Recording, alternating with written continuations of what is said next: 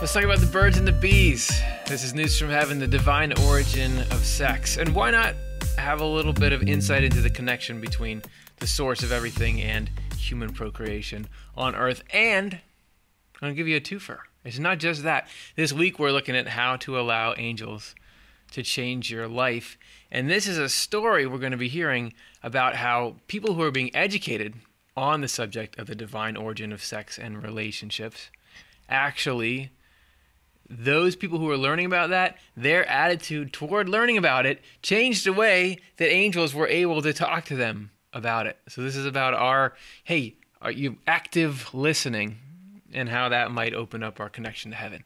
Man, is that a lot of value in this episode. So the real value comes from the ability of seeing things as they are, basing it on the underlying truth of life, which you could call the Word, how that equips us to no longer have an overcast outlook, overcast by falsities. The rational mind is like the sky, the natural part of us like the earth. If the sky is full of untrue things, it blocks the sun. This is basic. And hey, we could use a little bit of sun.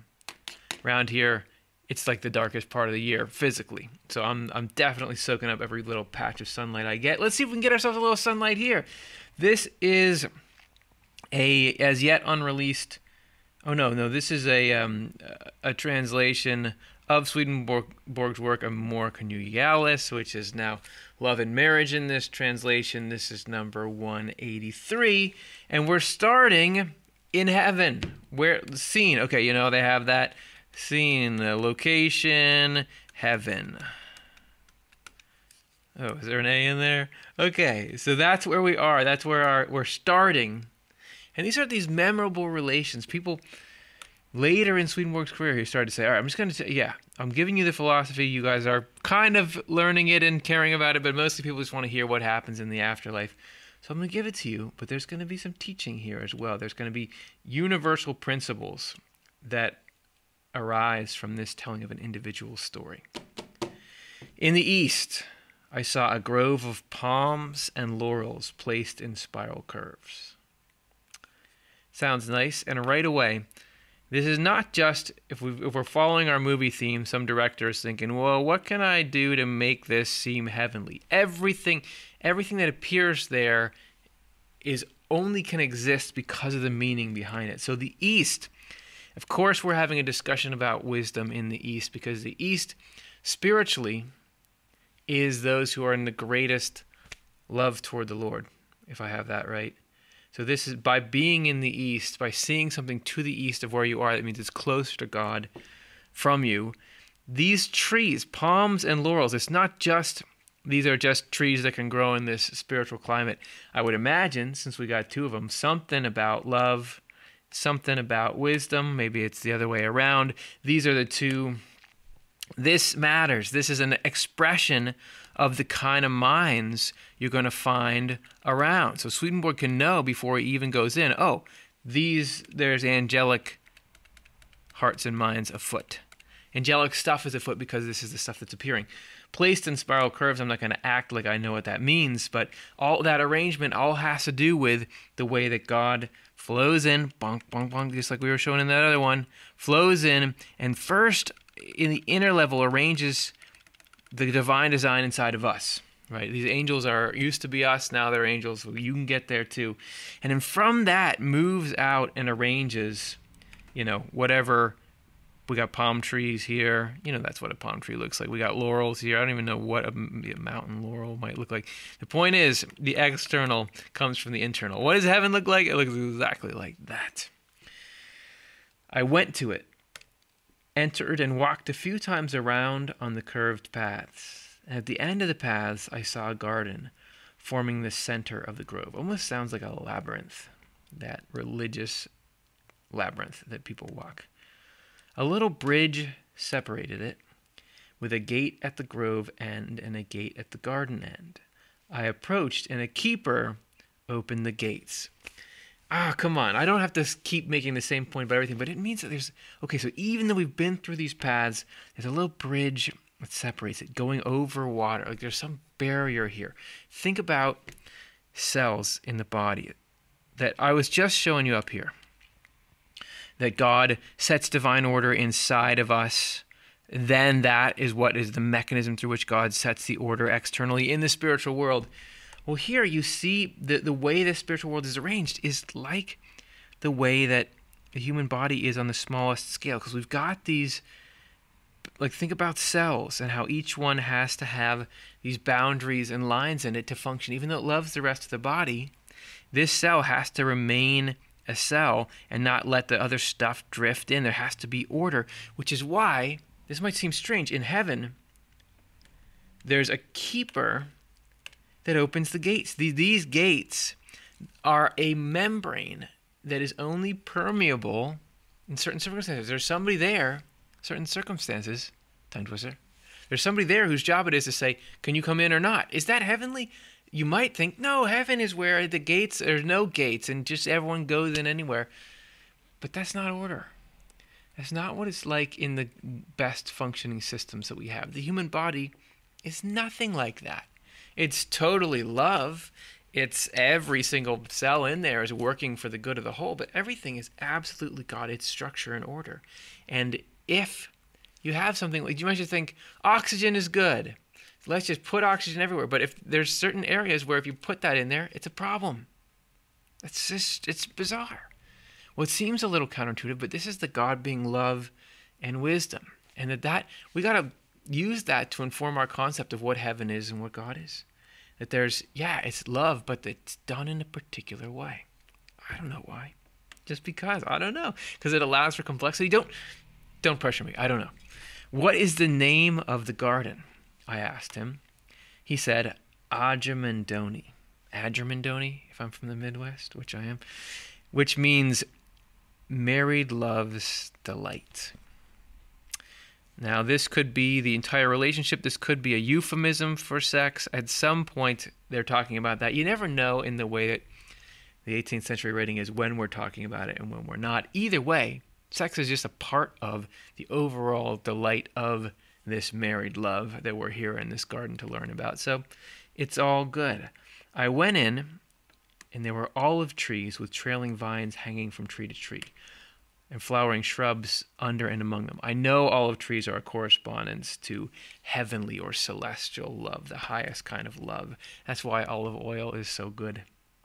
In the middle of the garden was a grassy circle, where husbands and wives and young men and women were sitting 2 by 2.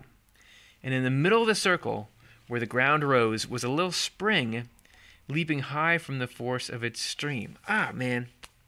It's a good spot for a garden. Okay, and again, a little spring. This is like water of its own accord, of its own life, springing out of the ground. This is like the truth alive. I'm sure that's what it is. Okay, calm down. When I came closer, I saw 2 angels in purple and scarlet, talking with people sitting on the grass. They were talking about the source of married love and its delights. Got 2 interesting things. Where does it come from, and where does the joy in it come from? And since the conversation was about that love, okay, here's where we get our receptivity affecting what angels can do.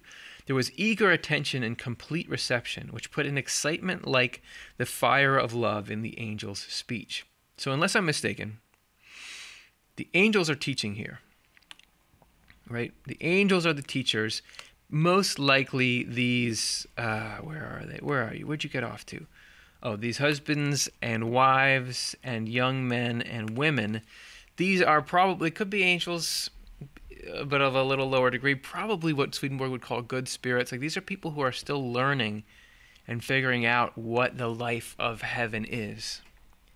So why that's important is it seems like the attentiveness of the people there actually put an excitement like the fire of love into the angels or into the teacher's speech. So this is not just, hey, I'm an angel and I'm awesome and I'm going to by myself make this moment happen. how much these people are sitting there and wanting to know affects how well the angels can do their job. Pause, because this is suddenly we're getting something here that we're all here in the midst of the overcast, dark clouds of life. We're in the midst of all kinds of turmoil. You got your ego, desire turmoil, where you want your life to go a certain way. You want to have greatness, and the life doesn't always cooperate, and that's a problem. You've got, your fear about whether people are going to do, the way the world's going to be. It's all just, you just wish angels, being the order through which God reaches out to us, angels to nice people as well, to us. Sometimes angels right into the mind, particularly into our goals. How do we facilitate that? Because, man, would I love a little angelic input. How do we facilitate that? Well, by eagerly wanting to know. That's different. That's different than, I've got to figure this out. I've got a yearning for the truth. And when I feel like I'm learning it, I'm really drinking this in. That is working for these people in this garden because it's, as we were drawing in that picture before, that's how patterns repeat. Physically, you see patterns repeating. Spiritually, patterns repeat.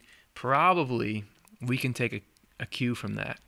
And, okay, the more we can be eager students, the better it helps our angels help us. Yeah. From the conversation, I gathered this. In summary, they started with the difficulty of investigating and finding out the sources of married love, since its source is the divinity of heaven, for it is divine love, divine wisdom, and divine activity. Wow, there's some drama here. It's hard to figure this stuff out. Now that right there is an education in how actually heaven is like here in some ways, because I was just watching this documentary called Quark Science, where they're in there and they're talking about the ways that human beings, finally figured out how to make a telescope that can see enough that we can start to learn how far away the stars are, and is it just one galaxy or is it an entire universe full of billions of galaxies? It was hard work. And they in this documentary as well, they say, and we still don't know thing X and we still don't know thing Y.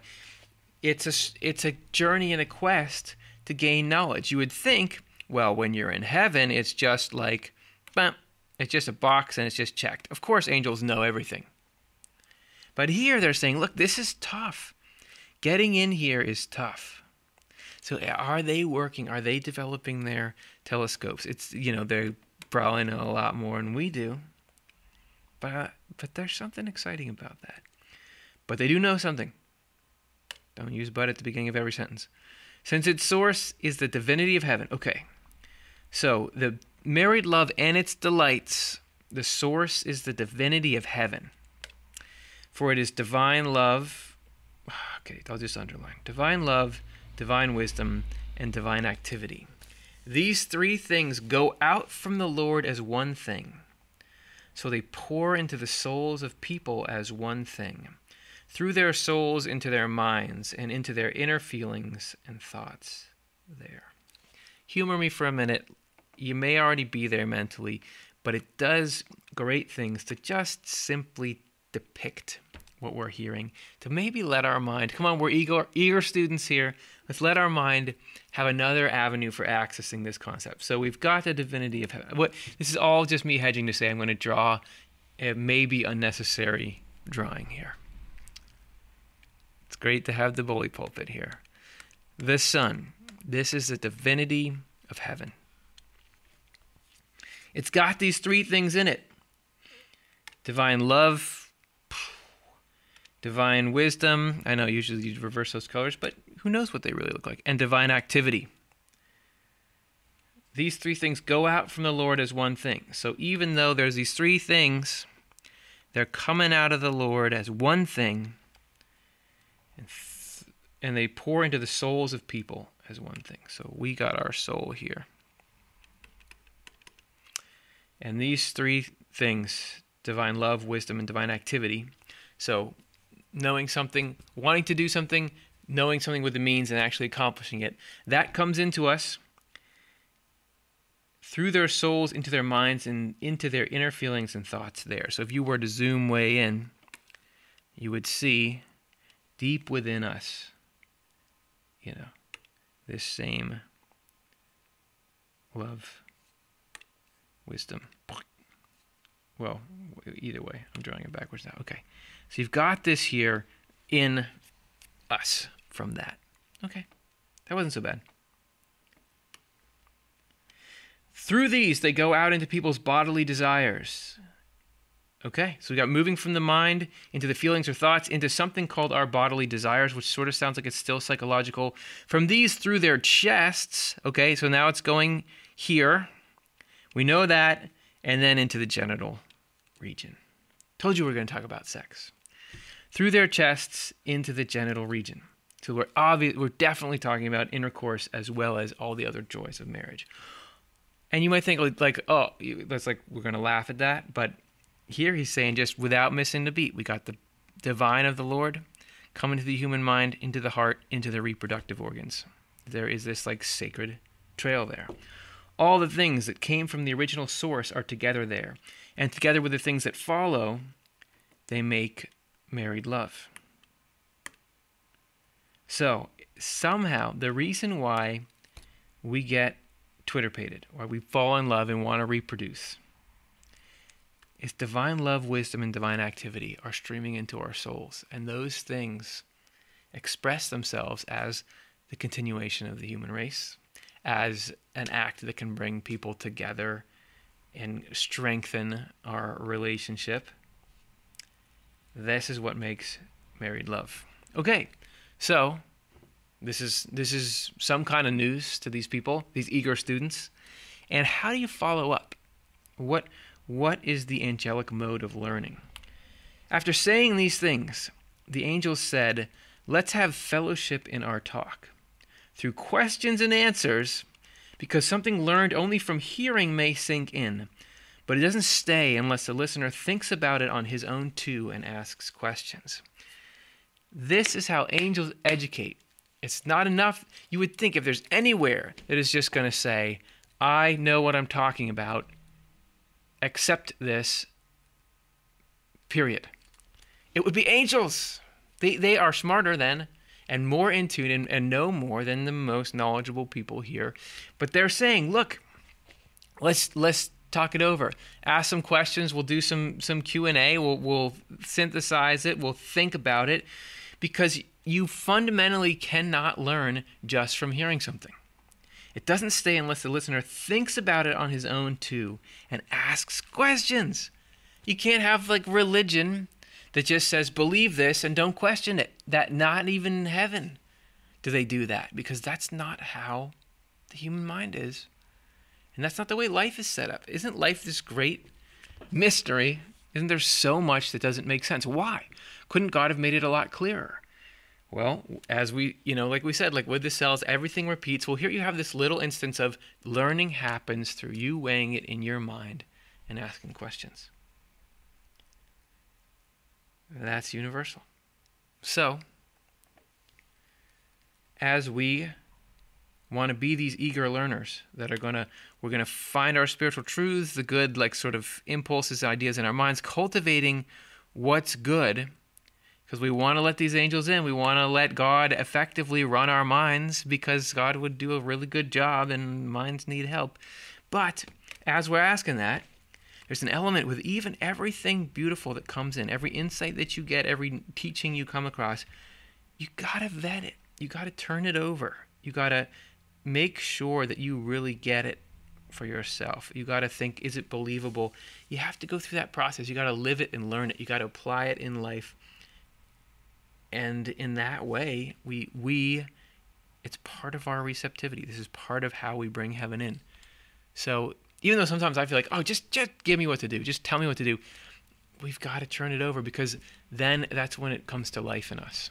That's when we become a carrier of the torch as well. That we can say, not just, well, we heard this is what you're supposed to do, or it seemed good to us, or it was forcefully impressed upon our minds at one point. No, this is something that I get.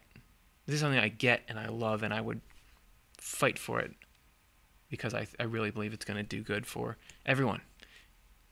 That's what the spirit of the whole thing is, and that's the news from heaven. Okay, we got a suite of interesting information there. We got the divine origin of sex. We got how our relationship with the ideas coming in can affect how angels and God can reach us. We've got this, you've got to turn things over in your mind. Take that out, do something good in your life. You got to turn this over in your mind. Let me know in the comments what that does for you. Support us at offthelefteye.com/donate. That's how this programming can keep going. Thank you. That was fun. Hopefully this equips you with something good to go out and continue to make some heaven in your life. All right, later.